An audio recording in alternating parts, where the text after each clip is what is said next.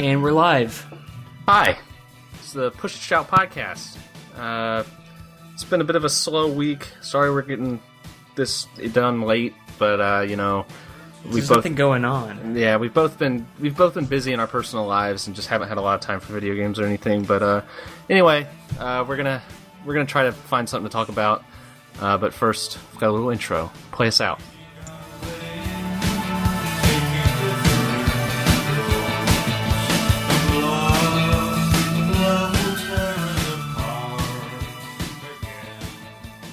And we're back. All right. Well, you go ahead and start. Just Did you get... Okay, so I bought a new video game this week. Oh, yeah. It came out on the 1st of September. Oh, my God, yeah. I've been waiting for it for so long, as I'm sure all of you have been. Yeah, Mad we've talked Max, a lot about it. Yeah. Open world survival game. What do you think, Skippy? What did you think of Mad Max? It's everything I hoped it was going to be and more. It exceeded all of my expectations as well. I would like to spend, if we could, the next hour or so talking about Mad Max. Yeah. Unless there's something else that you think is worth talking about.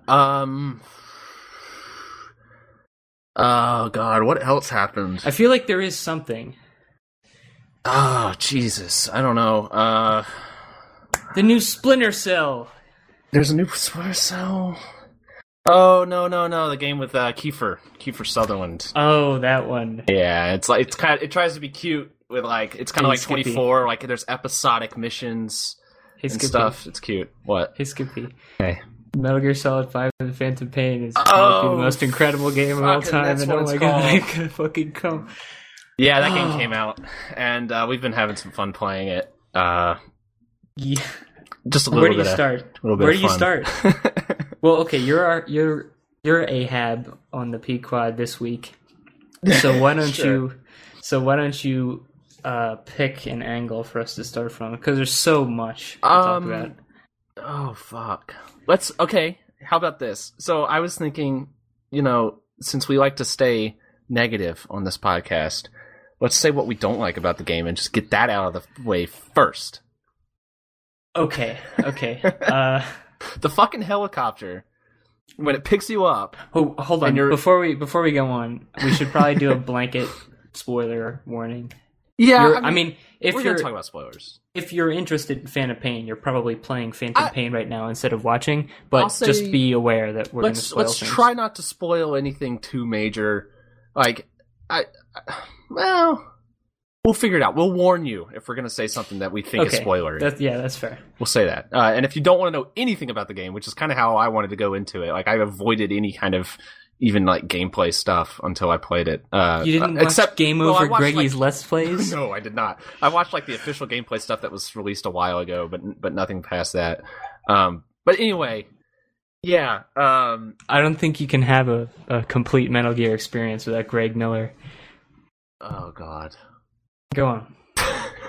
The helicopter doesn't take you from place to place on the map. Yeah. It also travels really slowly, and it's really unnaturally slow. Actually, there's only like one scene in particular that bothers me a lot, is when like you're talking to Miller, it's like the first mission or something, and if you look outside the helicopter, you're like 20 feet up in the air, like going just like barely any speed at all, and it just looks ridiculous. So the game don't even remember. The game sucks. I don't remember that happening. It probably did, but it does. It does happen. Oh, if we're getting the bad out of the way.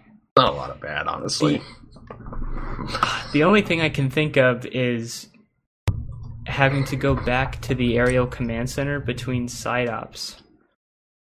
You can't just take a helicopter ride. It's the same complaint as yours, basically.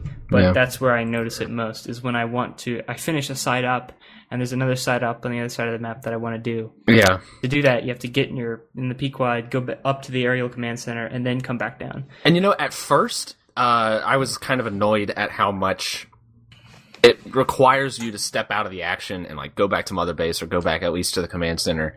But then I kind of realized like you need a break constantly from the actual game. If you play too much of it, it starts to wear on you really, really quickly. And not as like it doesn't get old. Like, it's awesome. It's one of the best games I've ever played. And And like, I didn't even really consider myself that much of a stealth fan, but this game has done stealth so well that I it's done it the best. Love it. Really. I love it's it. just the best. Yeah. But like, if you try to do like multiple missions all in a row, especially like the main storyline missions where you're it's kind of intense, especially if you're trying to be stealthy. Oh yeah. It's a lot for your brain to do. Like, it's a lot to just like you need a break. You need a breather to keep the flow of the game going. And you start to realize Kojima even tweeted that, like, make sure you take a break between the main story missions. It's made me realize how much Metal Gear, the franchise, has relied on its linear style, where like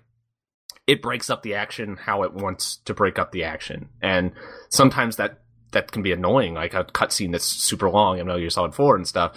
But at the same time, I think it's made me appreciate, like, okay, there's a reason there were so many cutscenes, even from a gameplay perspective, that there might have been some logic behind that. Maybe it's overdone, but still. So now that we're on the good, because that's basically all that's left. Yeah. So in the other Metal Gears, it chooses when the pauses in the action happen. They're scripted. They just happen when they happen. Mm-hmm. And this is just one of the many, many ways that 5 is a drastic improvement over 4 and really all of them. Like the tapes. In 4, those tapes would have been cutscenes. You would have had to watch the characters talk to each other and say all those things for hours added up over time. The tapes, you can just put them on in the background and listen to them when you're walking from one place to another. You can break up the action, but you don't lose control of Snake. You can still walk around, you can look at things, and it fills up the time, what you say is the unnaturally long helicopter ride sometimes. Yeah. You can listen to tapes then, which is one thing that eased my frustration there, because at first I was like, okay, flying into Mother Base takes a while on this helicopter, but then I realized, I have time to listen to an entire tape during that time. And so now that's just part of my routine, that every time I'll go back to Mother Base, I'll pop a tape on and learn just a little bit more about the story. And when I'm walking around, I could just talk forever about this game. There's so much that's great about this game. Yeah, and the tapes, conversely, the tapes give you a reason to like go to Mother Base and just run around for a while. Because if you've got a few minutes of tape to listen to and you haven't explored the R&D platform, then you can go pick up diamonds and look for doors and stuff in the R&D area while listening to tapes. And that it's a really simple thing that I don't know. I feel like a lot of games have already figured that out, and they do that in their own way. But the Metal Gear Solid franchise has always been so reliant on either cutscenes or codec conversations, which aren't cutscenes. They're just a conversation where you can't do anything except move the portraits around. And so now, like, Kojima has finally realized, well, I can just get that exposition out of the way while you can do whatever you want. And it seems so simple, but it works really, really well, and it adds a lot to how the story is. That was one of my concerns going into it. I mean, they weren't ever real concerns. They were just, I wonder is this going to be perfect, or is there going to be a little annoyance here? And one of the things I thought that about was the big empty spaces that, there's going to be a lot of time when you're just sprinting or driving or riding your horse from point A to B with a lot of time in between. But the tapes, it's so simple, but it makes those parts valuable. They're not just padding. Yeah. It's time that you can use to get more into Phantom Pain.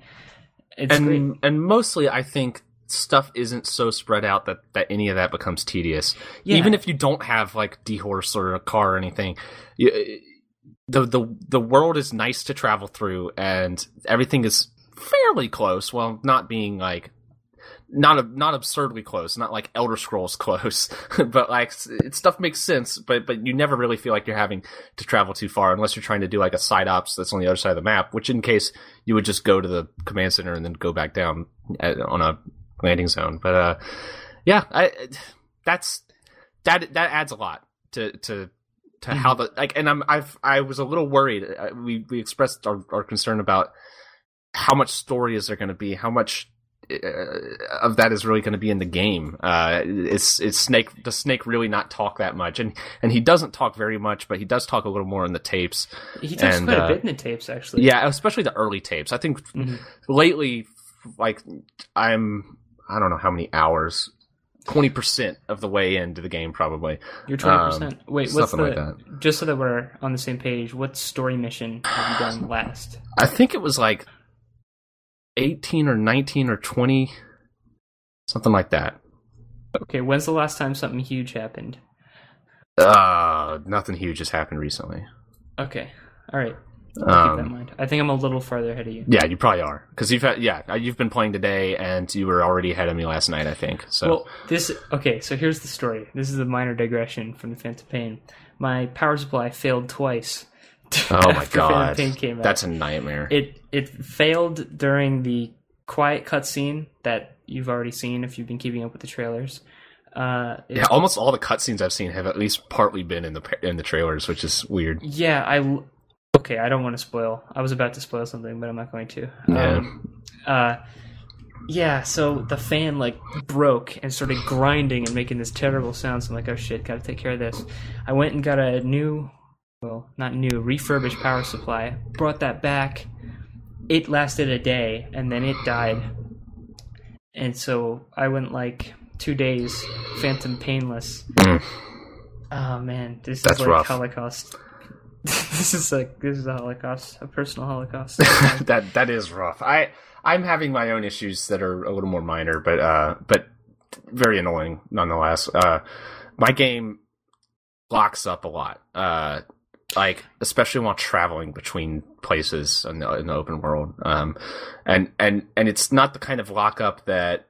It's a kind of lockup that can really fuck you over, because your character will keep moving while the screen is frozen, and then it comes back and you're running into a wall or into an outpost or something.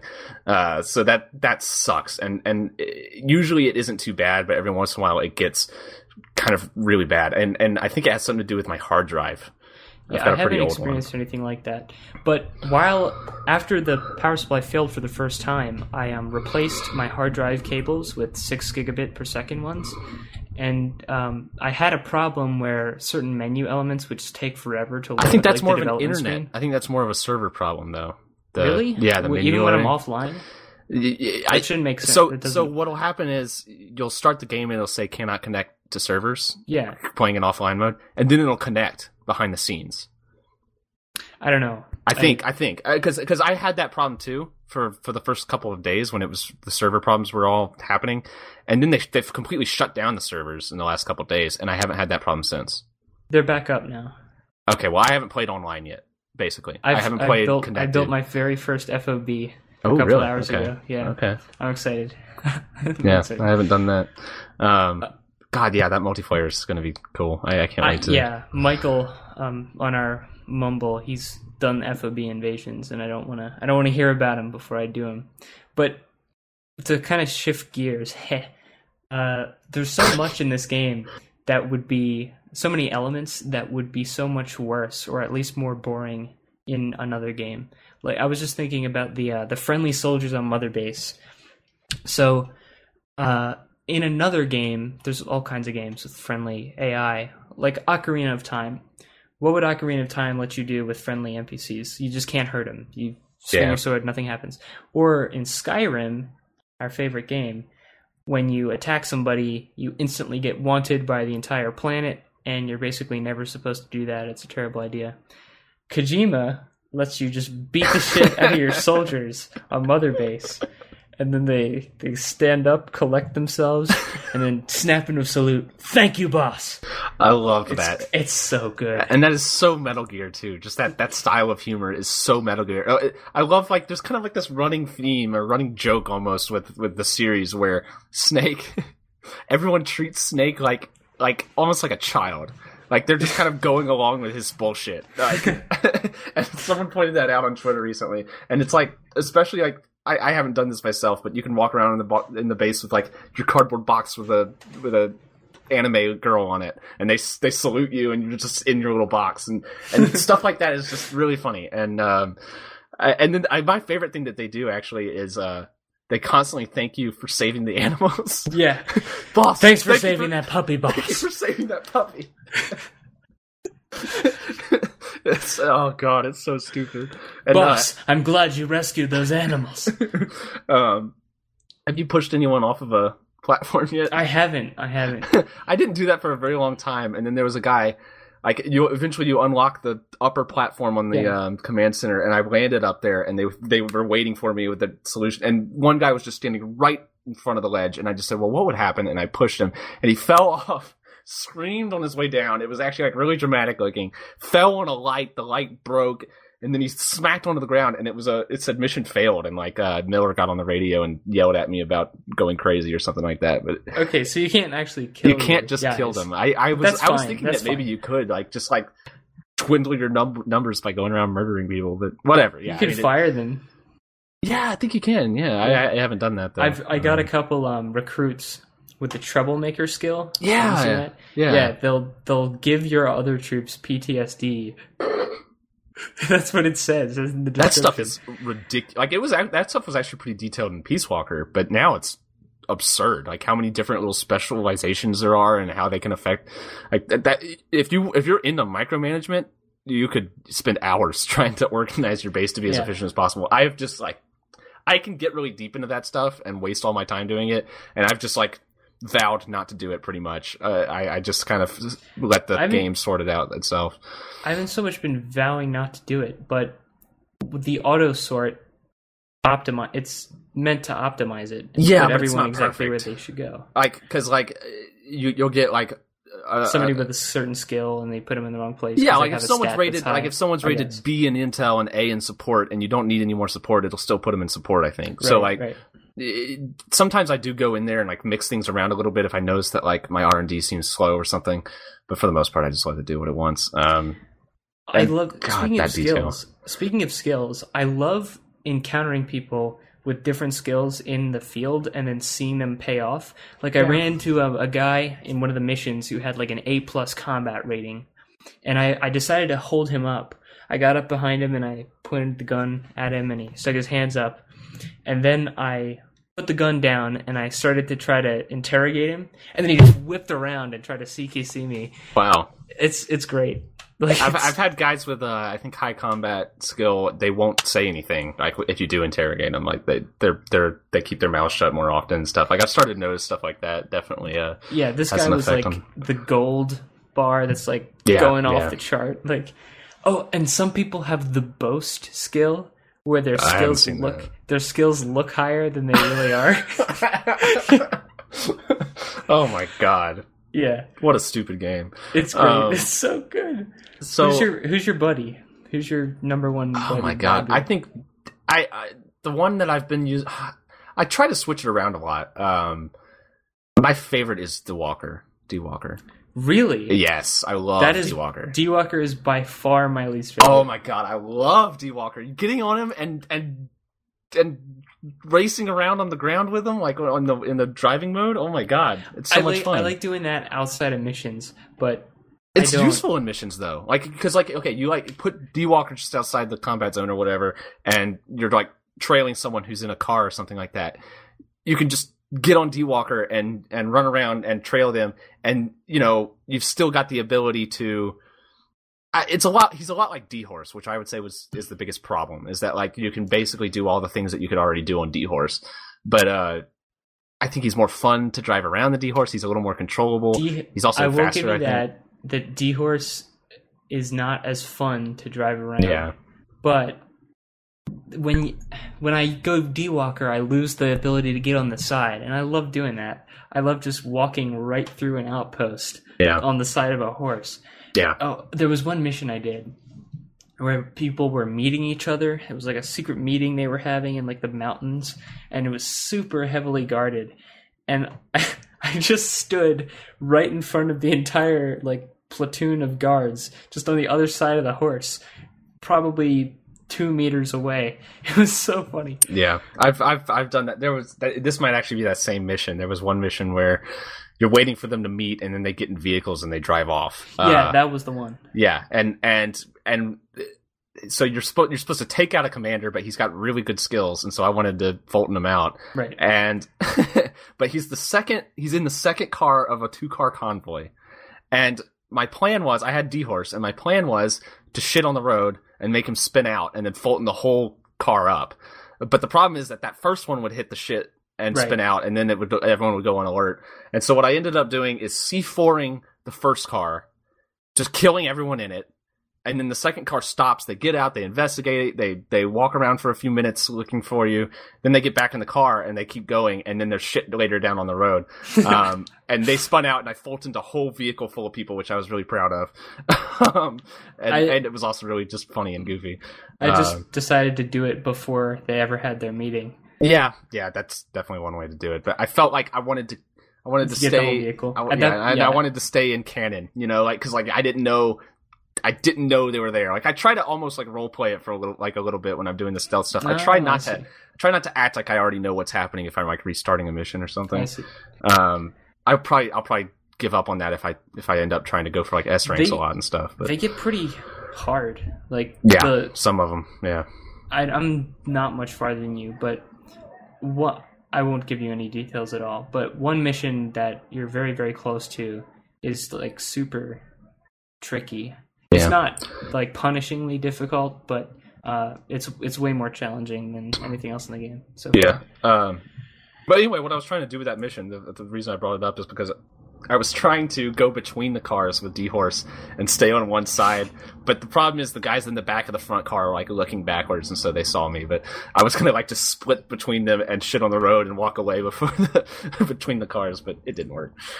Speaking of the horse AI and how they detect you on it, I thought it was kind of impressive because one of the attempts I did at that mission, I was on the other side of the horse, but I moved wrong or like accidentally sat up, and they got a quick glimpse, and I got on the other side. And they're really intelligent of how they try to rotate around the horse, but they do it at sharp angles. It's the opposite of whichever way you're looking. Oh, are you talking about the guard looking around the horse, or are you talking about the way that you? No, I'm talking about the guards. Oh, okay. So the guards, they noticed something was up, and so they started walking toward the horse. But it's not like they walk straight or they walk in a pattern that's easy to abuse.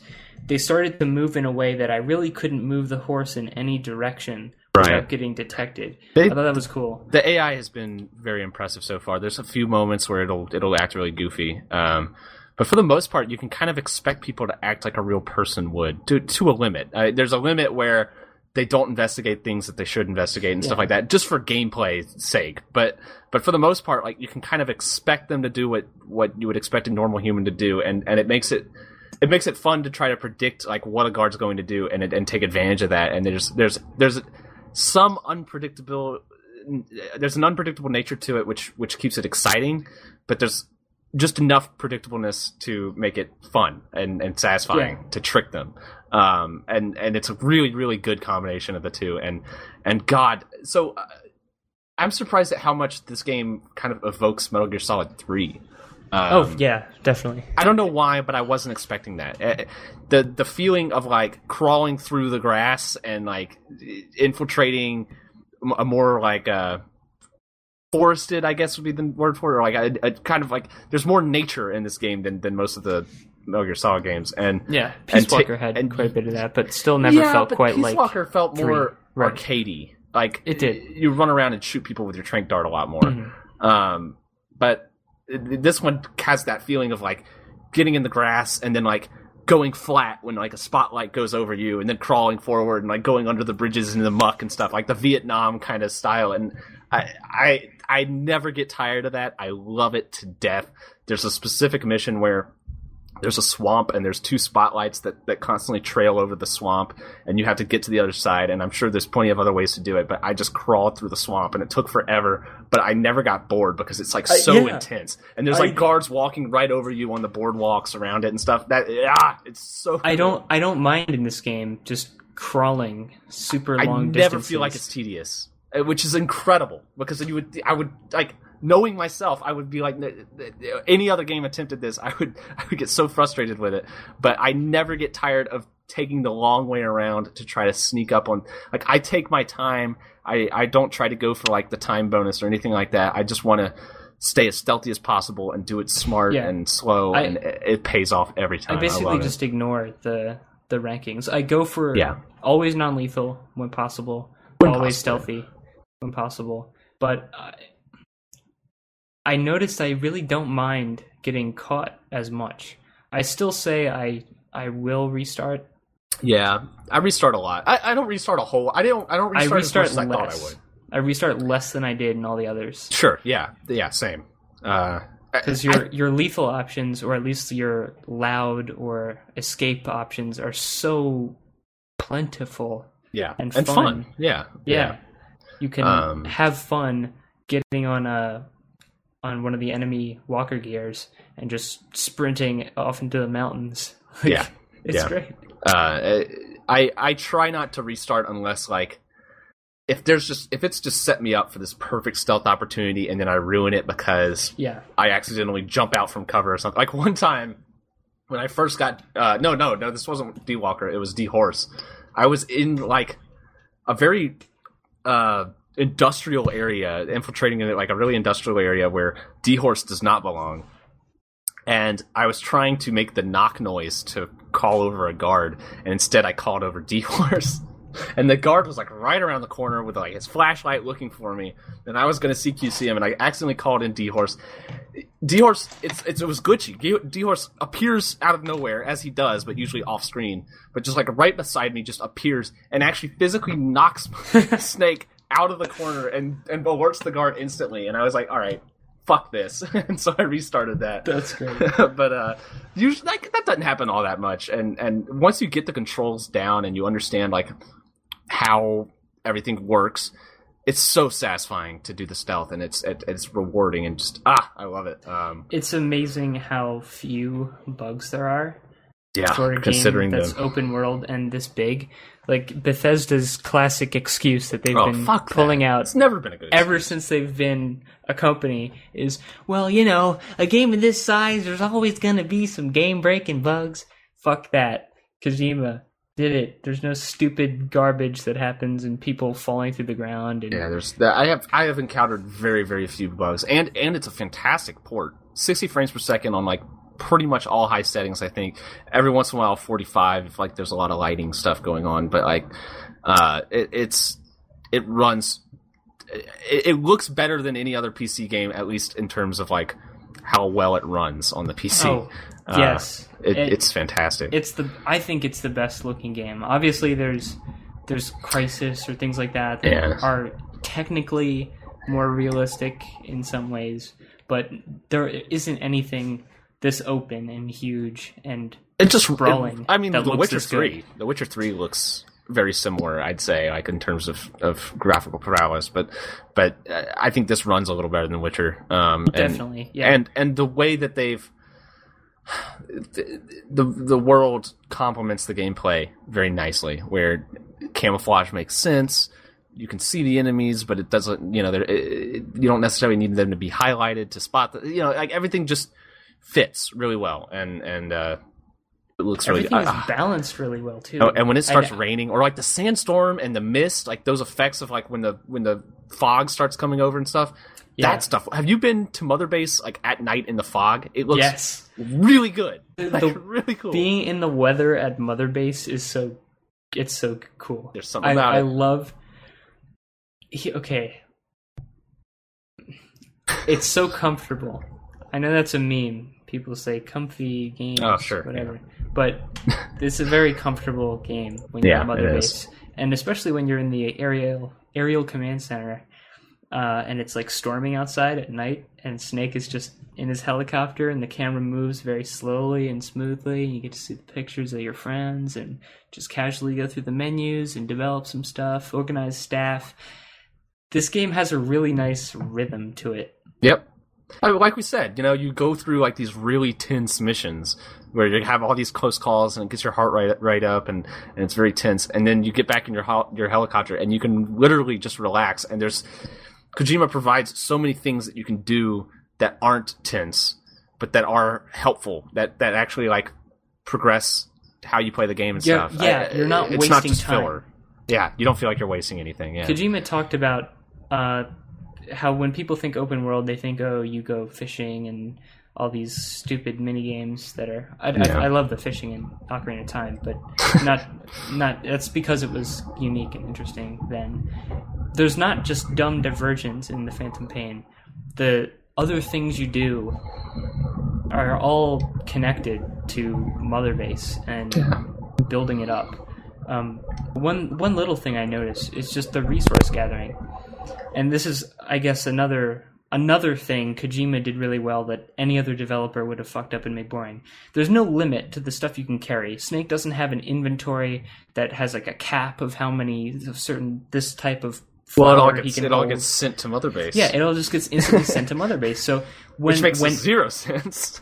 But you know what? Who cares? It serves a greater purpose because now there's no reason to say, well, I don't really need this. It's just right there. You press the button and instantly it's added to your resources. Like he makes gathering resources fun and quick, and it's not something that should be realistic. It's something that just needs to be there in as perfect a complementary form to the gameplay as possible, which he did. And there's so much like that you could talk for hours about the little touches like that. Oh, it's all about the little. It's always been about the little things when it comes to Metal Gear Solid, and this game has a lot of that, and it is very well put together. I was very, very afraid that it was being overhyped, that it was going to be a great game that was going to be a little bit disappointing because our expectations were so high. But I think it is, if anything, exceeded a lot of mine. I've gone on the record, and I said on some stream or another that I will be disappointed if this game isn't easily my favorite game. And I'm not disappointed. You know, after playing, here's the problem. After playing The Witcher 3, I don't even know if I can give this game of the Year yet, because I loved The Witcher 3, and The Witcher 3 evoked things that are very dear to me in the gaming world. I'll say I haven't played Witcher 3. I'm going to, but yeah. You'll probably like Metal Gear Solid more than The Witcher. I think The Witcher 3 is especially. It's just it appeals to me in a way that it doesn't appeal to most people, I think. But they are both phenomenal games. And God, 2015, just on those two games alone, but there's also tons of other games that are coming out or that have already come out. This year is one of the best years of gaming ever. Bloodborne. It's amazing, yeah. It's just an incredible lineup. Have you... I don't know if this is really a spoiler. It's like a little Easter egg that you probably haven't found. Is it on the medical platform? No. It's just out in the wilderness, in a tent. No, I'm just going to tell you, it's not that big. I think I know what you're talking about, and it's not even story related, is it? It's not story related. Okay, there you go. Okay, so on one of the radios, it's playing the narration, the radio narration from PT. I heard people talking about that. Yeah, that was so cool. Yeah, to just walk in there and hear that iconic voice that's like, and the father. 2 gunshots. It's very, very recognizable. I'm sad that I didn't just stumble on that, but I never probably would have. That's really neat. There's a lot of. Did you find the shitting tape? No, I've heard that there is. I don't remember where I found it, but there's a tape that's just a recording of a guy shitting. I didn't know it was a recording. I heard there was a violent shitting moment, but I didn't know it was in a tape. No, actually, I don't. It's been a while since I played 1. It sounds a little like the actual sound effects of Johnny shitting in I wouldn't be surprised. Metal Gear Solid. Either way, it's a full tape of shitting. And I heard, this is hearsay, I can't confirm this personally, but that if you're hiding in the porta-johns and you play the shitting tape, they won't come in there. Yeah. I would not be at all surprised. That's so cool. That's phenomenal. So you're in Africa already, right? Yeah. Okay. And do you have Quiet? Yes. And I've used Quiet, and Quiet's a pretty good companion. I used Quiet for by far my most violent mission I've ever played. I try to go non-lethal too. I'll kill someone if the moment is right, but for the most part, I try not to kill anyone. And if especially if it's a side op, I don't care so much about getting through it perfectly or anything. And sometimes I'll just let shit hit the fan. And it's a big base with a lot of people in it. And one guy spots me, and he had a helmet on, and so I had to get Quiet to shoot his helmet off so that I could shoot him in the head with a tranq dart, which is awesome. It's so cool. And then everything just hit the fan, and I just had Quiet sniping people in the head all over the place, and it was so violent because just like having these people get sniped from one angle while I'm like shooting at them from another angle, they start panicking. Like the soldiers are panicking in a way that is really convincing, and everything is just going fucking batshit crazy. Everyone's shooting in different directions. It was that game lets shit go crazy really well, and you don't even see it a lot if you're being stealthy, which is fine. It's perfect because when it does happen, it's so cool. I recommend just letting that happen at some point. Just let shit go fucking wild. It is really fun when that happens. Yeah. I had Quiet. I haven't been using Quiet as much as I want to because I haven't developed her non-lethal sniper yet. Right. Once I get that, I'll probably use her more than anybody. Yeah, but, her lethal sniper is still fun. It's still effective even as a non-lethal thing if there's people with helmets. That is effective. But yeah, there was a guy. I was driving one of the trucks, and there was a guy in the road in my way, and he saw me with the truck, and then I just have Quiet headshot him, and then there's like that slight bit of delay, and it's right as I'm about to like run him over, Quiet shoots him in the head. Like just watching that play out, there's something really, really cool about being there really cool. and then seeing a guy very close to you get shot through the skull. It is really cool. Like I didn't actually really like Quiet's concept as a buddy that much, and I didn't use her for the first few missions where I could have. And when I finally did, it kind of totally, it was just a different feeling than I thought it would be. It was way more fun than I thought it would be. I just thought it would be kind of lame having her be able to shoot anyone around you and stuff, but it ends up actually like, you feel like such a badass when you can just like point at someone and say, kill him. Die. It's so cool. It is way cooler than like I ever thought it would be. That game makes you feel like a badass in a really good way too. Oh, all the time. Speaking of things going crazy, and speaking of more things that Kojima does better than other open world developers, in Fallout 3 or New Vegas, if you want to go on a rampage, you're going to be killing all kinds of important NPCs, and you really don't want to do it. So you just kind of quick save, go on a rampage, quick load. This, when you're just in free roam, you're not getting ranked. There's no reason not to do whatever you want. There's literally no consequences. All the time. So you can just, I kind of want to just kill everyone at this outpost with mortars. Yeah. You can do it. It's great. I think it was mission 8. This doesn't contain story spoilers. It's the one where there's 2 tanks and then a truck in the middle. Yeah. Yeah. So I tried out with C4 and it kind of worked, but I wound up killing the guy, and I figured, okay, if I just position it differently, it'll work. But I don't want to do it this way. So what I did is I got the horse to shit and spin the thing out, and then while everybody's like confused, I'm in the town with the mortars, and I just start laying fire down. And everybody at the base sort of figures out, wait a minute, somebody's firing the mortars. Yeah. It's such a cool game. It is. It's a game that gives you lots of stories like that. Yeah, like the first moment that I had where I was like, holy shit, I can't wait to tell someone about this, was one of the pretty early, I think it was like the first time you see like an armored vehicle really, and it's escorting a truck, and it might have been that mission, but I think there was only one, so I don't think it was that mission. It's escorting, not a truck, like a Jeep. And it's got 2 guys and a prisoner in the Jeep, and they're going to take the prisoner to some base. And it said, like, okay, you can intercept it before they get to the base.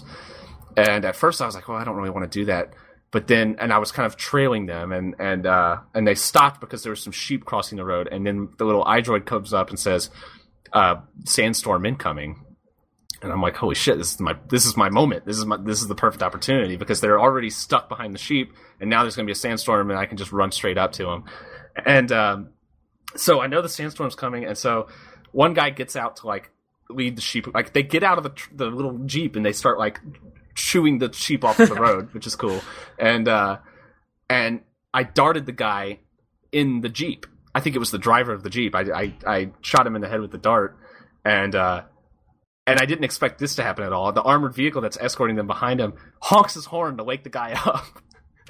And then the other guy like turns around like, what's going on? And they start kind of like looking for me. So I dart the other guy, and then the sandstorm's coming in at this point, and I run up to the Jeep and CQC the other guy, and then I C4 the tank, and this is all in the sand so that nobody has any idea what's going on, and I take the prisoner out, and that was so satisfying and so cool. And just like the coolest part about that is it's all dynamic. Like that's never going to happen the same way for every person. Like it's always going to be different. I just got lucky that there was a sandstorm at the right moment for that to happen, and that's what made it feel so good. Is that it was just like I took advantage of an opportunity that felt completely unscripted and just fell into my hands. It's a true sandbox action game. Yeah, you have so many tools, and they're all great and fun, and that's so impressive. That's unsurpassed in games. There's nothing like it. I've heard people comparing like the closest comparison that I've heard people comparing it to is the latest Far Cry games, which are fine games,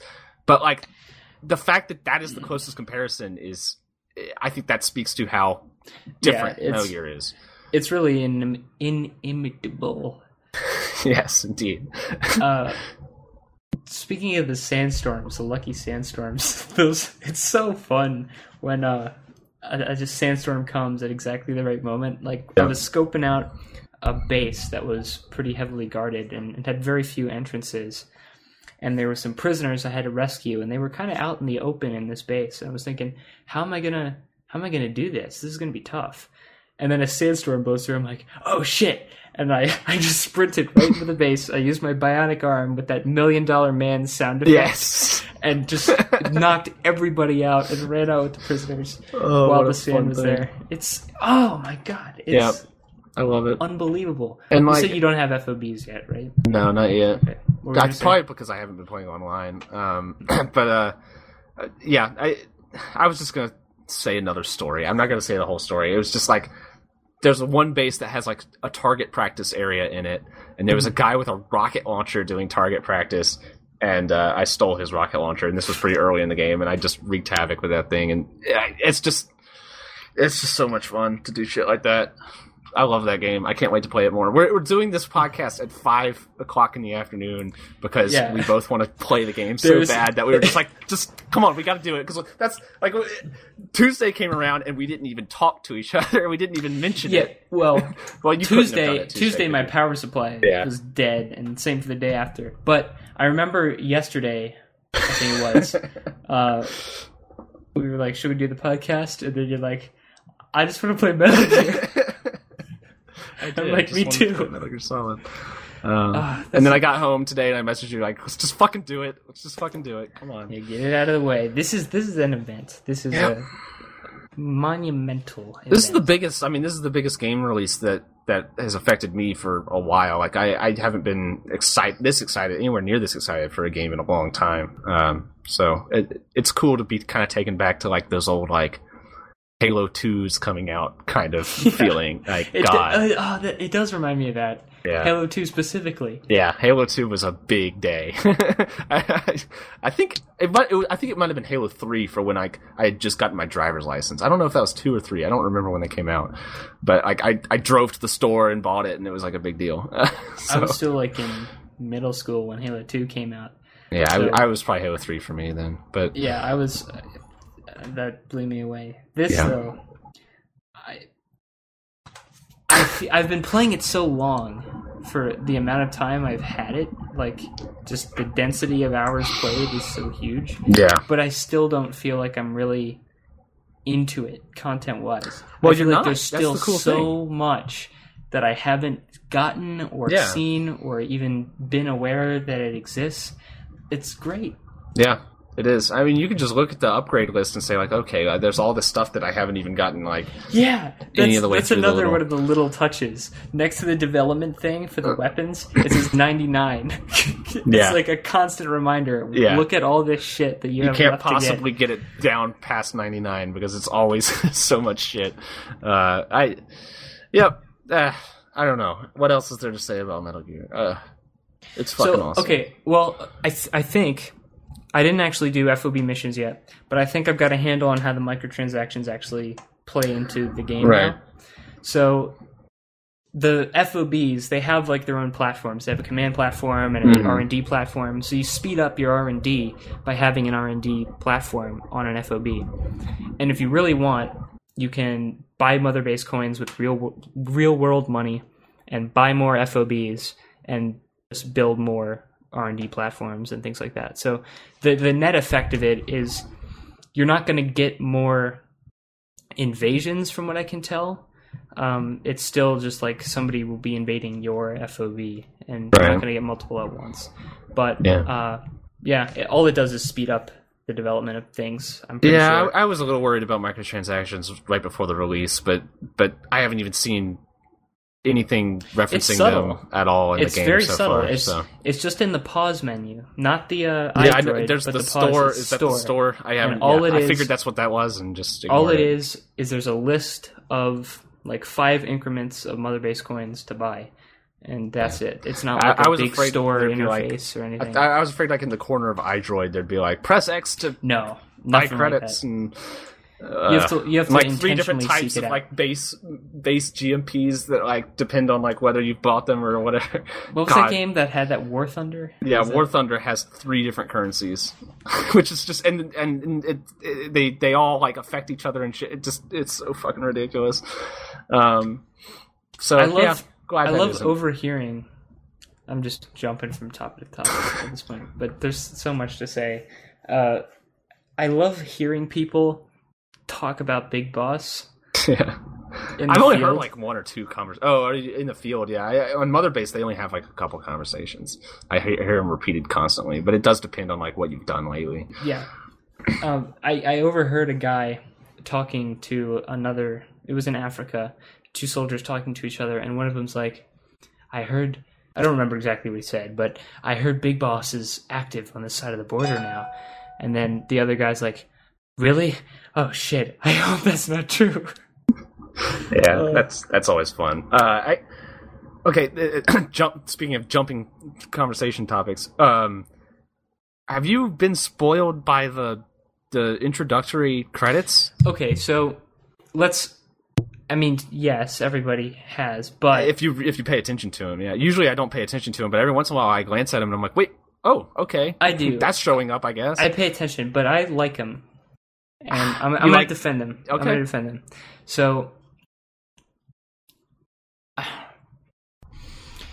it's no other games do this really, where they'll just tell you about character appearances that are coming up. Like, for example, it'll say, I won't say which mission or anything, but it'll say guest starring Skullface.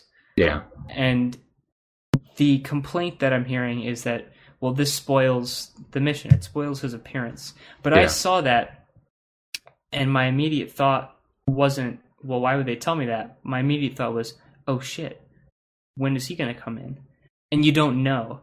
And you go through the entire mission, and you're not really sure what's going to happen when. You've just got a dread, but because the missions are long enough, it's not always in the front of your mind. It kind of fades back, and then when it actually did happen, I was surprised. And then the way he was revealed through the cutscenes was also surprising to me.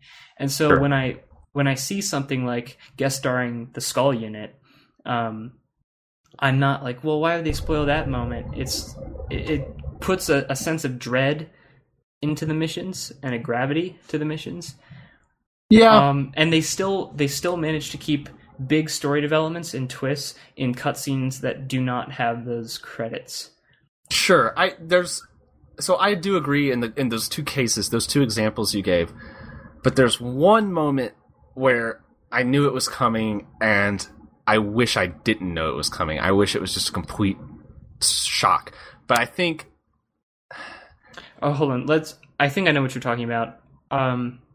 I think we should just say a spoiler warning. Just a spoiler warning. Yeah. Are you talking about Sahelanthropus? Yeah, and so it says like featured mecha or whatever, which is always funny because it includes like Blackhawks and tanks and stuff in the mecha category, which is something funny to me. I think Peace Walker did that too, but they said featuring that, and at first I was like, holy shit, okay, I guess that's fine. But then in the first part of the mission, you see it in its hangar. and then I think in that same mission, in the second part, it actually activates. And I guess that first part kind of made me think like, well, maybe that's what it's saying when it's saying it's featuring that thing. But then I wasn't all that surprised when it came back, I guess. And that would have been it was still a really awesome moment, but it would have been a cooler moment if it hadn't spoiled it.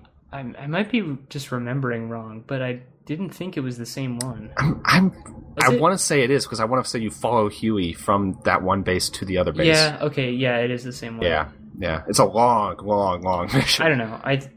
I wasn't like shocked when it came back, but I wasn't necessarily... You weren't expecting it. Like, you weren't like waiting for it to happen, sure. But like, right when... The cutscene kind of gives it away, because it enters a cutscene, and when otherwise it wouldn't. No, and you're like, okay, I guess something's going to happen here. Here's something I can say that might ease your worry about this. I'm not worried. Well, complaint, you whining, bitching, hemming, hawing, whatever you want to call it. Unless I just missed it and wasn't paying attention, but I don't think that's what happened. There is at least one mission where it does not say.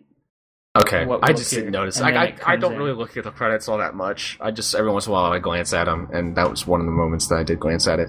But I've seen a lot of talk about that, like, why did Kojima do this? But I do think that you have a legitimate point, and that's something that I thought about too, was like, knowing that the Skull unit was going to arrive on a particular mission. There was one mission in particular where it just seemed like a ho-hum mission, and then it gave that little tidbit, and I said, oh, okay. And it made me more excited to play the mission. So I did actually kind of appreciate that. So, but, yeah, that's, and in the end, that's so minor. And like, we're not talking and they still managed to keep it surprising. Like, this is spoilers for, I think, mission 16 or 17, not major plot, but, not major. Where they're in like a truck, and you're supposed to deal with the truck and get the cargo in it, and then I had my horse shit in front of it, and then the moment it spun out, like the skull unit just came bursting out of the back of the truck, and the whole area got covered in mist. Yeah, I blew up its escort, and then the truck kept going, which I didn't expect, and so I had to follow the truck to an outpost where it stopped.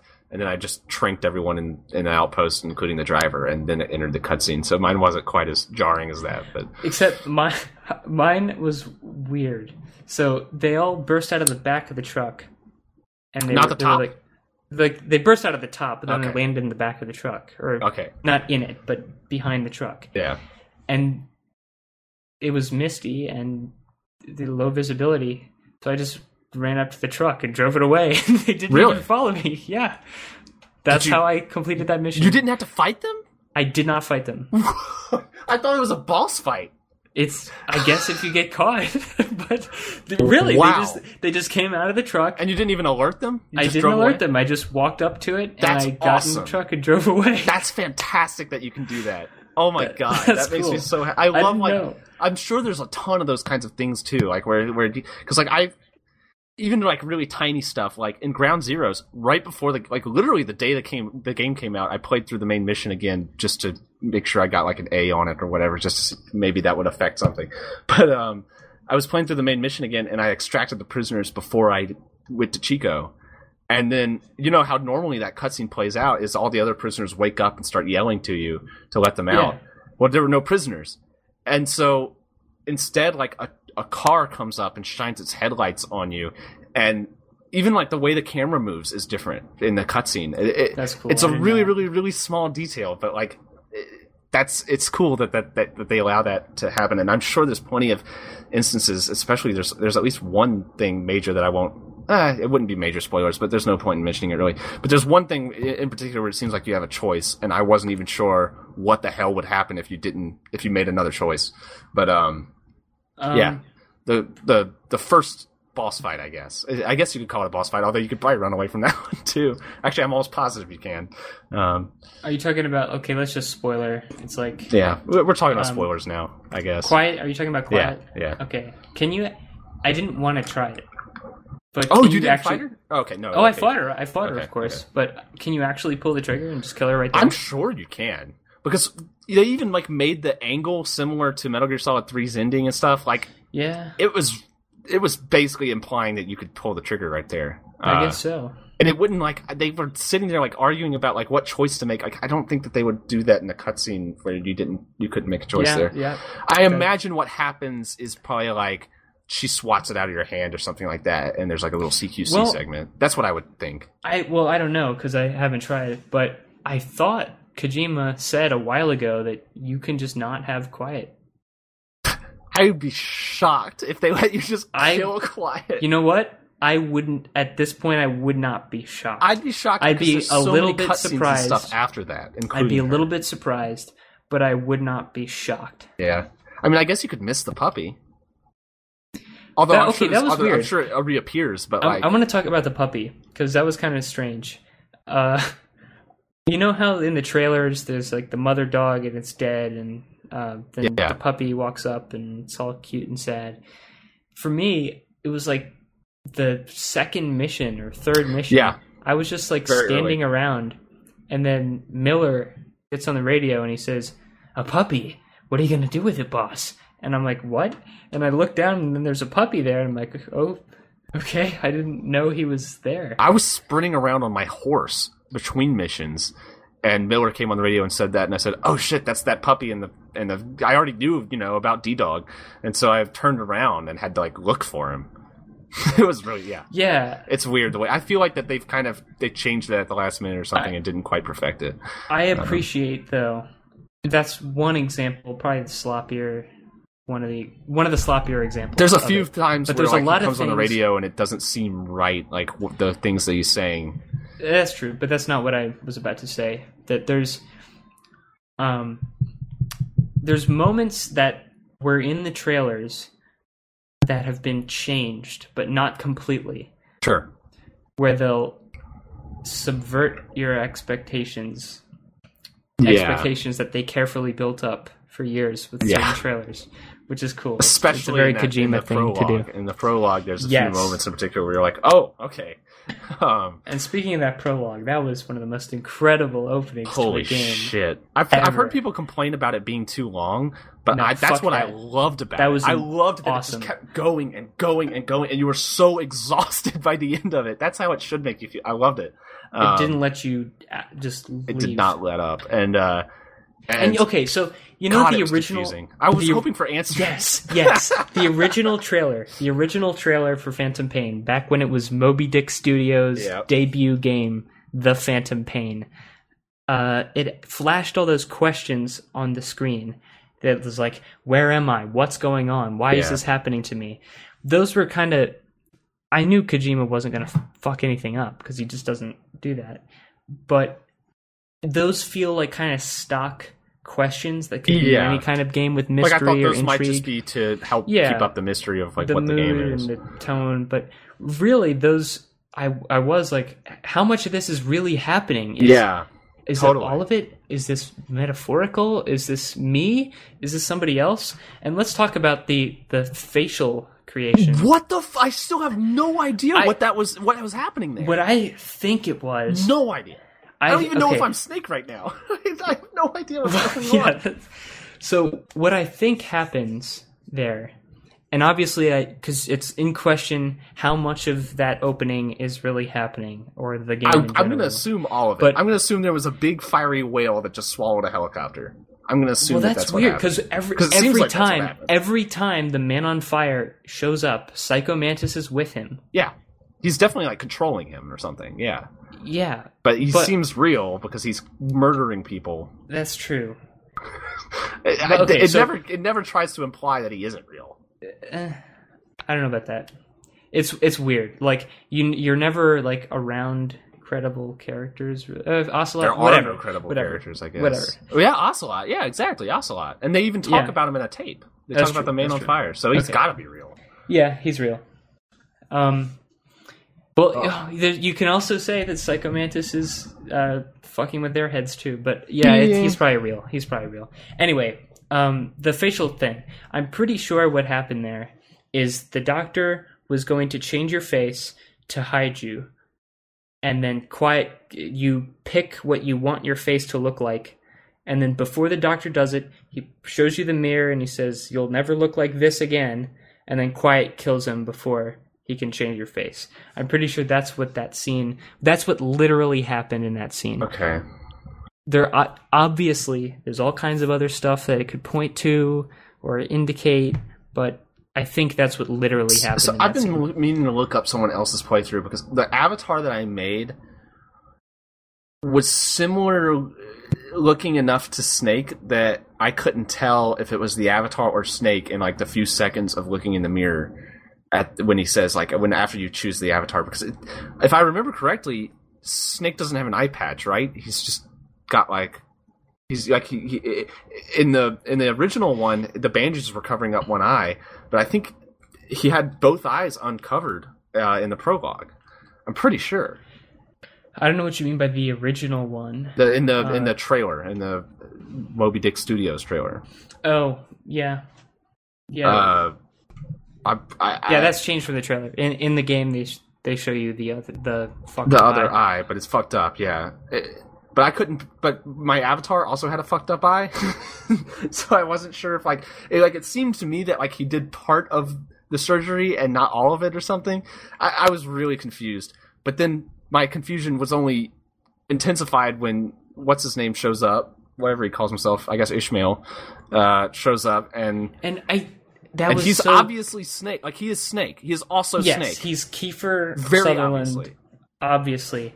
I couldn't tell though. It looked like he was the avatar I created under the bandages. I thought that was possible. And so that's what I was thinking, and that's what I'm still thinking, is that like the avatar.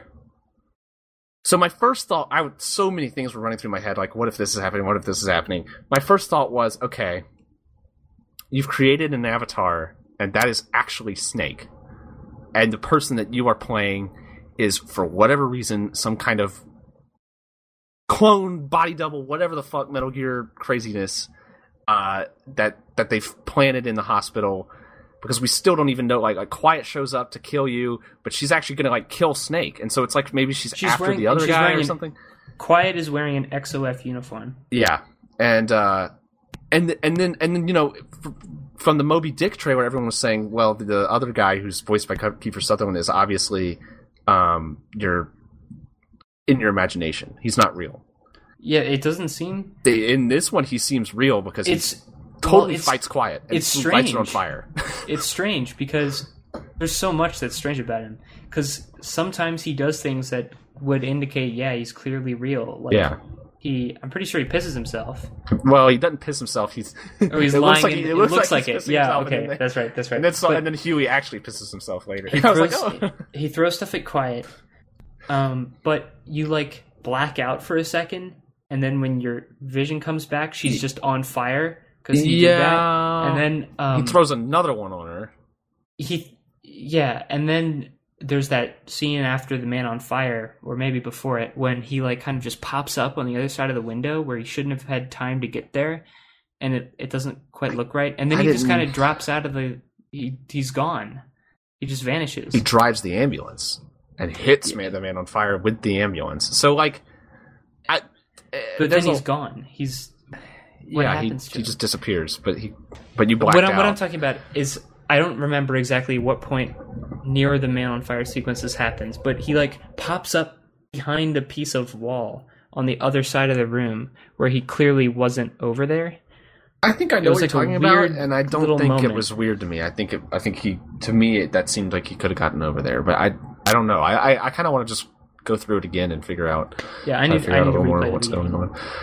But that shit was crazy. That really was. Made a lot more questions than it answered. It didn't answer anything. For how much of that hospital scene we've seen already before the game, it still was so cool and so surprising. And they didn't. I was surprised and a little impressed. This is another one of those things that they changed from the trailers. Is we didn't see that scene where Snake is being defibrillated. That, I guess, that's just the end of Ground Zeroes. I think that's I've decided that that's the end of Ground Zeroes. But there's that's the thing though. They show you that scene in like it's clearly not in the game engine in Ground Zeroes. It's a trailer for Phantom Pain. But I guess that's just the canon appearance of that scene. Yeah, maybe. Or there is one moment. So I'm about to say something that might be a major. I won't say it if it's going to be a major spoiler for you, unless you want to hear it. And I say major. I say major spoiler, but it's almost like optional. I think you could go through the whole game without even knowing it. Are you okay? It's something you can discover. It's something that you can discover, and it has to do with the events of Ground Zeroes. You probably haven't discovered it. No, you probably haven't discovered it because it is very hidden.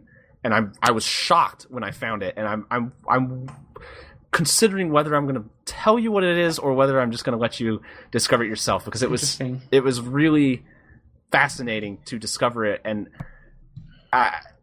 that feeling was really cool, and I kind of don't want to ruin that for anyone. But the thing that you tapes? No, it's not a tape, and if you don't know what I'm talking about, you haven't discovered it yet. Okay. I'll give you I don't even know if I want to give you a hint of how to discover it.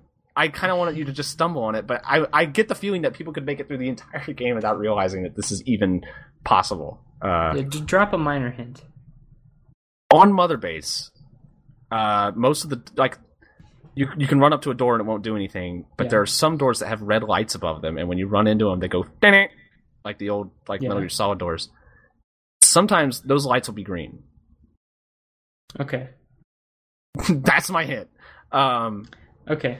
By the way, in Ground Zeroes, this is another thing that this is totally shifting gears for 1 second, because I wanted to mention this last week. I think when I played through Ground Zeroes again, I was playing the Deja Vu mission where you recreate Metal Gear Solid stuff.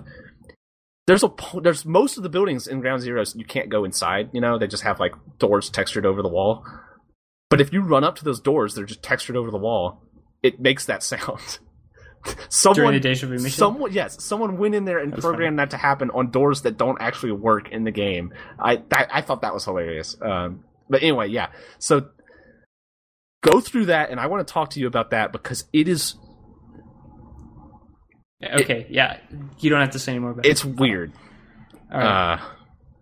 It's really weird. It's one of those. It took me back to that first prologue, and it's is this a dream? What the fuck is happening? Shit is weird, and I can't wait for more. I've been running around Mother Base looking at those doors over and over to wait for them to turn green, because there's a lot of them. There's not a ton of them, but I think there's at least one per platform, maybe. I haven't visited all the platforms. I don't think not the expansion platforms, but R&D and stuff. And yeah, I'm looking forward to seeing what's behind some of these things, because that one was shocking, and it was really unexpected, because I didn't even know if I was going to be able. I remembered I was doing the shooting practice in the medical thing, and I noticed the red lights above the doors, and I said, "Huh, that's different." And then I tried one of them and went, "Dang it!" And I said, "Huh, I wonder if that's going to unlock." And then I looked at one later, and I was like, "Oh shit, that's a green light." So that's really cool. God, what an interesting game. There's so much more to say, but I kind of just want to play Metal Gear. Yeah, God. I'm trying to think if there's anything major that we haven't even really mentioned that's really just bound to be. Have you hunted the bear in Afghanistan? Yes. Yeah. What the fuck? Did you have as much trouble with that as I did? Probably not. I thought it was easy. Okay. I don't know if this was a glitch or if this was a game mechanic, because I've had other games that do this. I think World of Warcraft did this.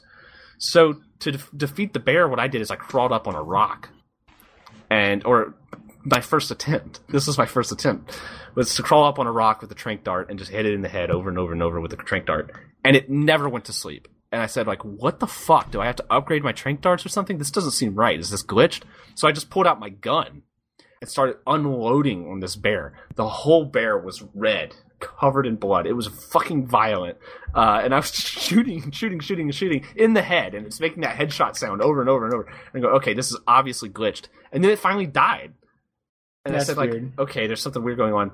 And I gave up on it. I said, okay, I must have to get a tranq rifle or something to defeat the bear. And then I finally Googled it, and nobody else was having any issues with it whatsoever. I had no trouble. Yeah, I walked up to the bear, I tranked it, and then it started coming at me, and I dived out of the way, and I kind of played Ring Around the Rosie around a rock, and it was just a basic thing. That is literally everyone else's experience there other than mine. I unloaded an entire gun. I also got the rubber bullets gun and started unloading on it with that. It was fucking violent. And so then I went back, and I think it was because I was standing up on that ledge. I think the game said, no, you're cheating. Because the bear couldn't get to me, and so it made it so that I couldn't kill the bear. That's my assumption because other games have done that before. But that doesn't seem very Metal Gear to me. It doesn't seem like something it would do. It might have just been a glitch, but it did eventually die, which was weird. I don't know. But then, the second time it seems like a glitch. Like I don't think Kojima enforces fair play. Yeah, it was weird. So that was kind of bizarre. Speaking of violence against animals, though, I saw a clip of This is no spoilers at all. Snake is lying prone on Mother Base, and then D-Dog as a puppy is there, yipping and yapping in front, and he's lying down in front of him. He presses the CQC button, just a massive slap, just bam, and he goes rolling, this puppy. I tranked DD as a puppy. I felt really bad. I kicked him accidentally. He was by my feet when I was trying to beat up a soldier, and I snake trying to abuse someone else. That's good. Yeah. What a good game. What a good game. Have you been trying to capture a lot of animals? I've been populating my animal conservation Where platform. is the animal conservation platform? Okay, it's a separate thing. When you're in the helicopter on Mother Base, you press Y or triangle, and it takes you to the conservation platform. It's not part of the same thing. And I'm pretty sure that's because it's so big and it has so many platforms that it didn't want to make it part of the same So you don't press structure. X to take you to another platform. You press Y? You press X, and then you select it on the map? No. You press X, and then it shows you the other platforms of your Mother Base, like R&D and medical.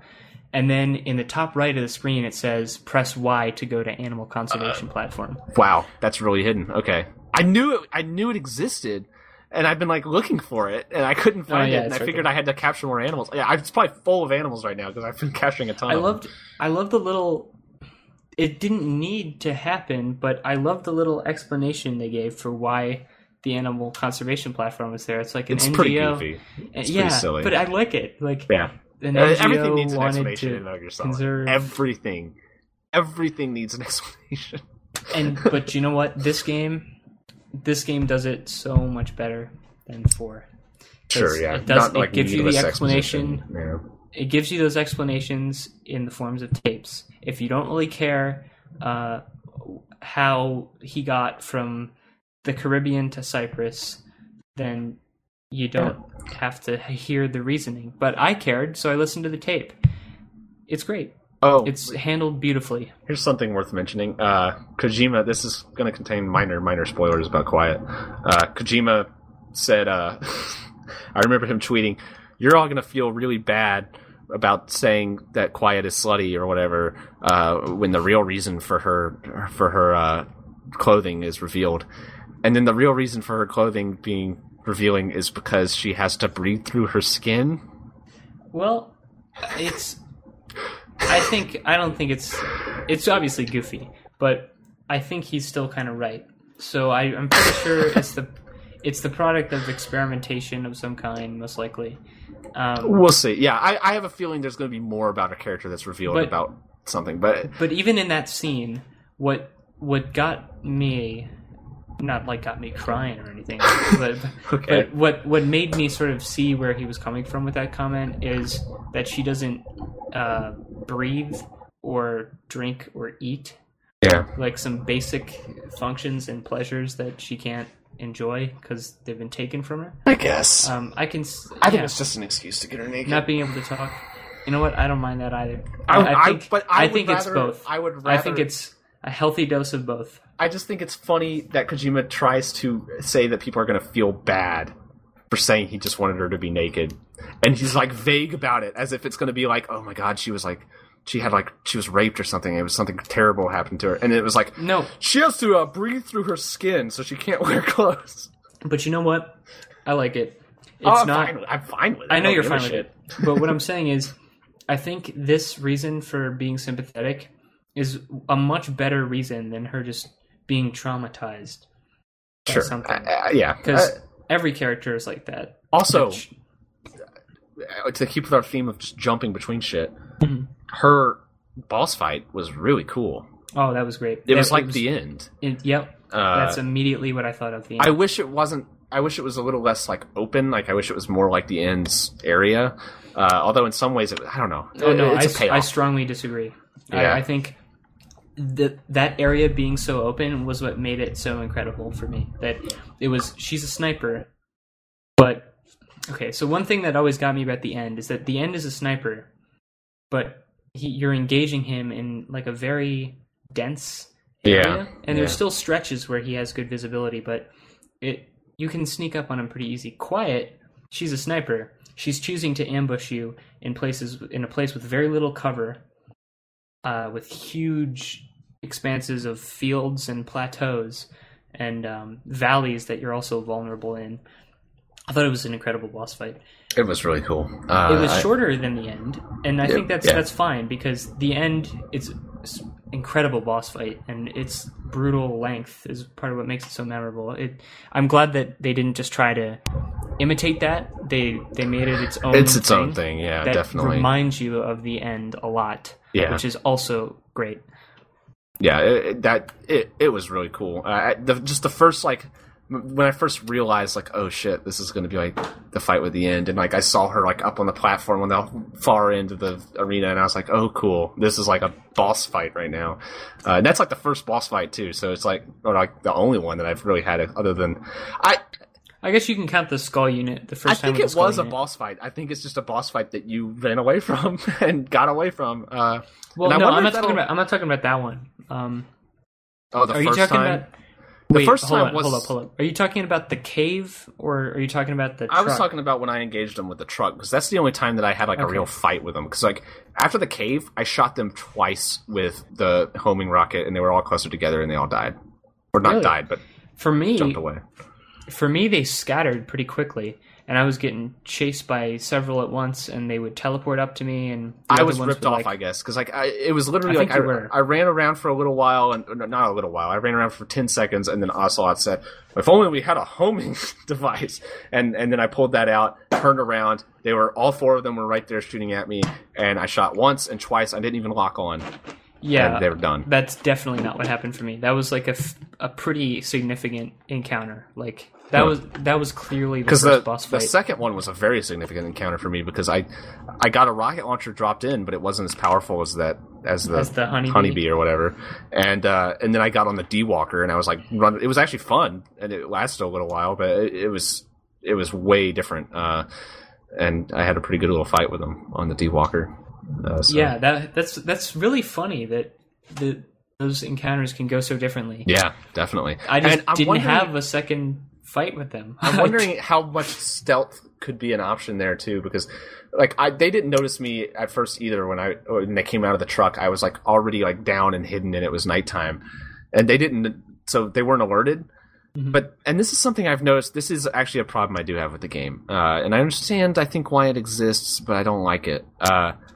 Enemies magically know where you are. They just act like they don't. Have you noticed that? No.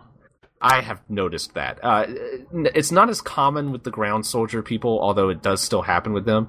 But 3 of the 4 skulls, when I was hidden at the beginning of the cutscene, started moving straight towards me.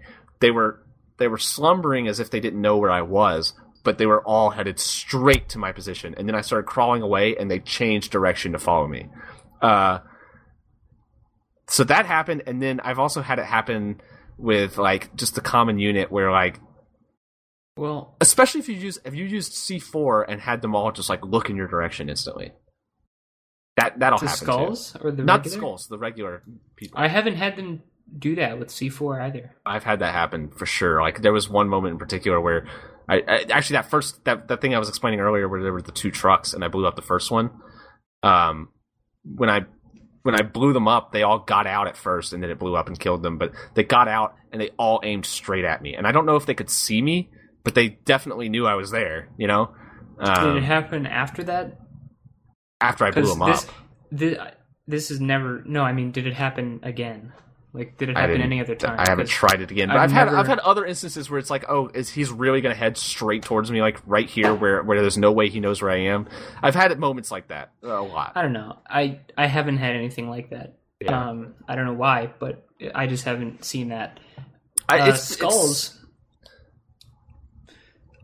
Again, I didn't have that encounter with the skulls, so I can't say.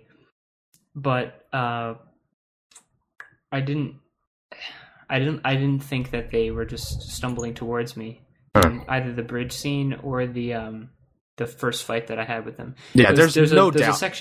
There's a section in that fight where you use the honeybee, where the mist gets pretty heavy, or the sandstorm comes, I think. Yeah. And you hide, or I hid. I don't know. You probably didn't. You just fucking annihilated them. Yeah. But it. Oh, I don't know what I'm saying. But they didn't seem to do that. Right. They definitely did it for me. I'm wondering if that's kind of like an anomaly of the AI, where like every once in a while it programs that to happen or something. But 3 of the 4 of them were for sure following where I was going. Yeah, that bothers me because it feels like the game's cheating, and I don't like that. But it doesn't happen that often.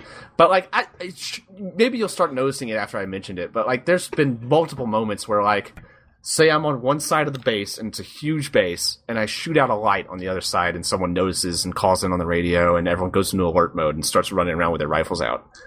I'll notice that like a significant number of them, maybe even most of them, will just start patrolling in my area more than the rest of the base.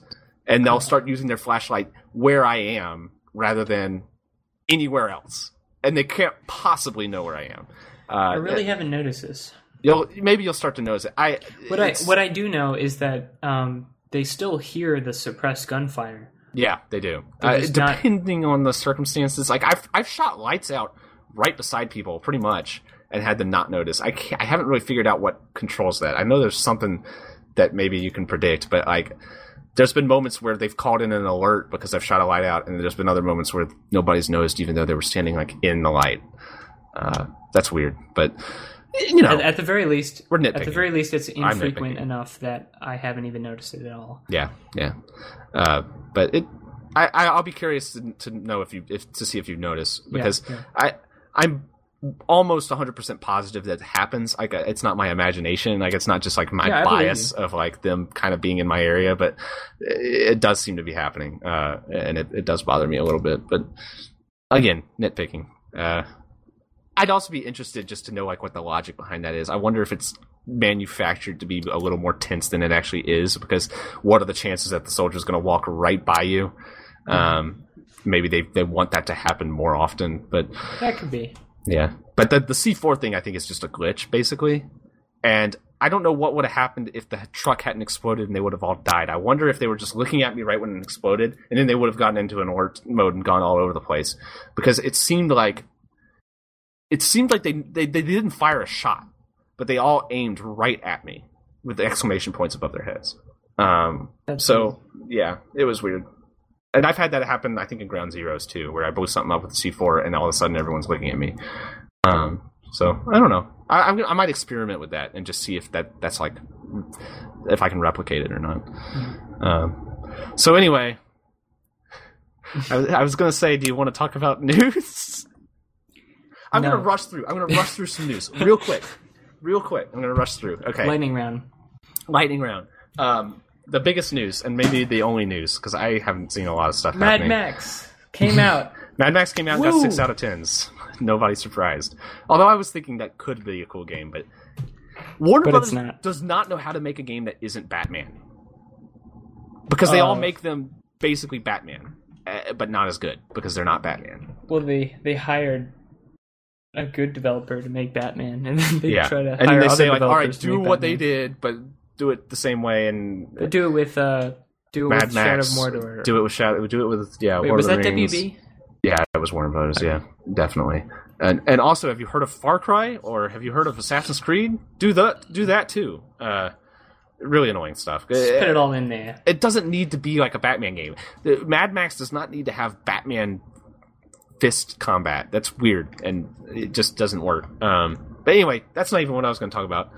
Machinima, the Federal Trade Commission, has, well, I don't know if Machinima settled, I think, with the Federal Trade Commission in a case about Microsoft paying them to promote their games and Machinima not disclosing properly that they were promoting those games. So basically, and I think anyone who understands how the world works and isn't a complete fucking idiot would realize that a lot of these promoted channels on YouTube are only posting about that game because they're being paid to post about that game. Like I've seen channels, Dyslexy, he does Arma videos.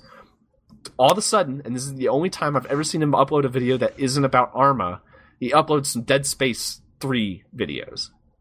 And it's like, oh, I see what you're doing. And then there's a bunch of other YouTubers, some of which I personally know, who are like, yeah, I'm going to do a Dead Space 3 video just real quick. And it's just going to be a thing. And I'm like, okay. Like, you can see these trends happening. And that was EA, so that's a completely different case, and not Machinima either. But yeah, Xbox, unsurprisingly, paid Machinima to promote some of their games, and Machinima's a few of the Machinima partners didn't disclose that they... Like, I think Machinima's official stance on it was like, well, we give our creators the option to disclose it, but it's up to them whether they want to do it or not, basically. Or maybe they even recommend it or something. But yeah, people were posting their videos without saying that they were doing it because they were being paid, et cetera, et cetera. I'm reading the official FTC press release about it. They say a California-based online entertainment network has agreed to settle Federal Trade Commission charges that engage in deceptive advertising by paying influencers to post YouTube videos endorsing Microsoft's Xbox One system.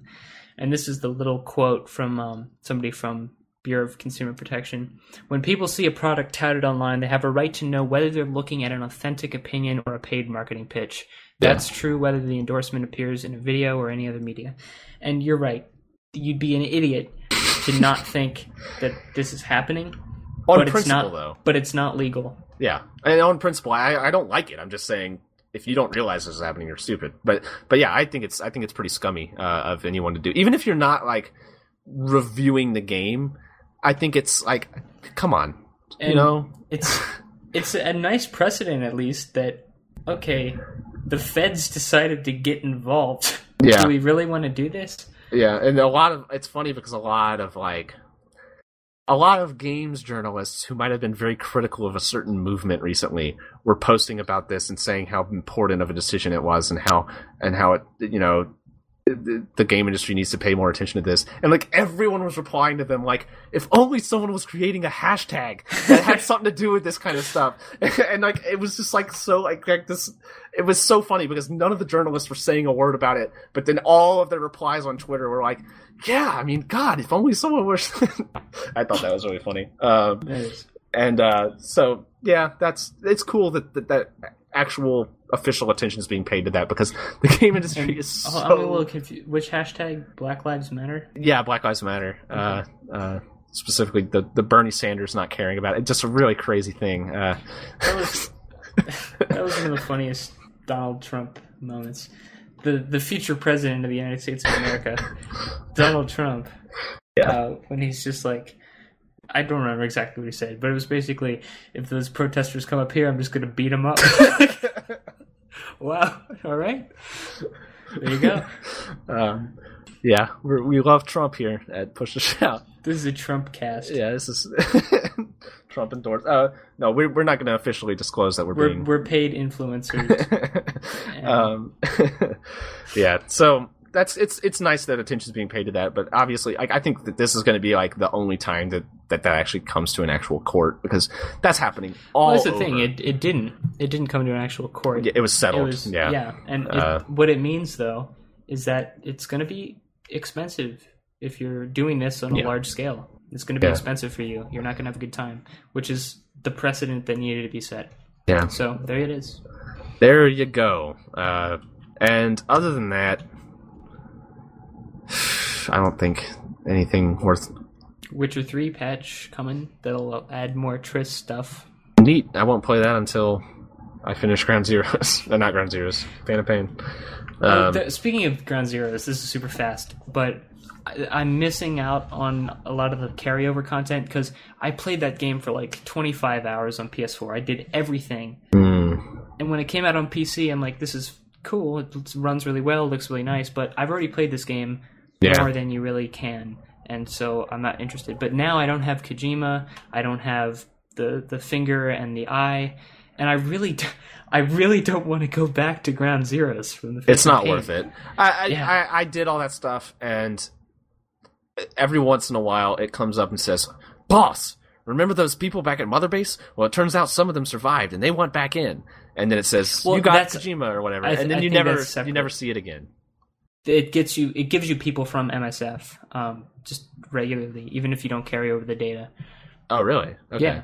Well, I don't know if it gives you specifically Kojima. like Kojima and stuff. At least somebody told me that you can still find Kojima in the field. You can without definitely. The transfer. I don't know how, but you can. It's probably one of those side ops. But I got Kojima and I haven't seen him in the list. Like I said, I don't micromanage a lot, but I think he had high skills, and I haven't seen him. I think he's like an S+ Intel operative. Yeah, but I don't think I saw. I don't know if he actually shows up in my list at all. I definitely got him. That's weird. I don't know what's going on there. Maybe I accidentally sent him out on a combat mission, and he died. Boss, why do you do this? I've got to get it to the boss. All right, that's it. I won't bore anyone with any news. Everyone has to get back to playing. If you're listening to this, God bless you for listening to this instead of playing the Phantom Pain. Unless you're like at work or driving or something. Fuck you if you're not. Yeah, if you're not listening, and if you're not listening to this, fuck you. That was my experience. I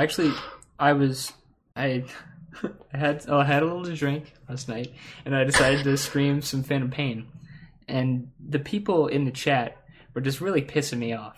Like, they were, well, that's dumb, and just... Oh, were they just being critical of it? Because the only people... Who are you people? Yeah, exactly. So, I'm not doing that again. There's multiple reasons I haven't streamed it. Someone asked me if I was going to stream it, and I answered, first of all, the main reason is because, like, when I play a game like this, especially a game that rewards you for playing if I had been sober, I would not have streamed this. Yeah, the game rewards you for playing slowly and methodically, which is really boring. And when I'm streaming, I don't want to play like that. I want to get through it, and so I specifically avoided streaming. That's why I don't stream The Witcher 3, because not because The Witcher 3 is a slow game, but because I want to play it at my own pace and do what I want to do. You don't want to have to be entertaining. Also, I just picture some fucking asshole getting in there and saying, "Big boss Snake kills Dumbledore," and that would suck if someone just got in there and spoiled it. So fuck you. that's why I haven't Dumbledore. had. That's why we're. That's why. That's why even. Fuck you. I've been thinking about that for a while because I was thinking about... You've just been sitting on it, waiting? I was legitimately thinking about making a video of myself. I didn't know if there were... I don't think there were like any big midnight openings around here, but if there were, I totally would have driven by and recreated the Snape kills Dumbledore thing, except with Snape kills the boss. And I couldn't do it, and it would have been really stupid anyway. But a part of me just wanted to do that really badly. Just Snake kills the boss, which wouldn't even make sense because it's not spoilers for the actual game they're getting. But I wanted to do it, and I didn't do it. Well, you get an F for effort. Yep. So yeah, Snake kills Dumbledore. That's it for this podcast. We're gonna go back and play some Phantom Pain, and how much percentage do you have done? I don't know if that I'm at 20%. Yeah, I think I'm at about 22. I don't know if it includes side ops. I think it does. It does. So I assume I'm probably like maybe a quarter, a little more of the way through, which is kind of surprising. I don't feel like I'm that far through, but I don't know how much story stuff is actually going to happen. Well, I mean, that's the thing. If I'm like 20% through, but I've put 30 hours into it. Yeah, that's still a lot of time. Yeah, I've heard that I expect like 60 hours plus. Plus the FOBs. That's just going to be a perpetual online mode to play. Yeah, if you could just rush through the story mode, I imagine it'll probably be comparable to a normal Metal Gear Solid entry, which are... No, I don't think so. I would have finished 2 Metal Gears in the time I've already played. Well, Metal Gear Solid 1 is like 10 hours, but like I think Metal Gear Solid like 3 is pretty long. I think it's more like 15 or 16 hours. I guess, but even then, I still would have had time to play it twice in the amount of time. Yeah, probably. Well, regardless, let's just get back to playing more of that game. We've got nothing more to say. Good night, everyone, or good afternoon, or whatever, whenever you're listening to this. See you next week. Sorry it was late. Goodbye.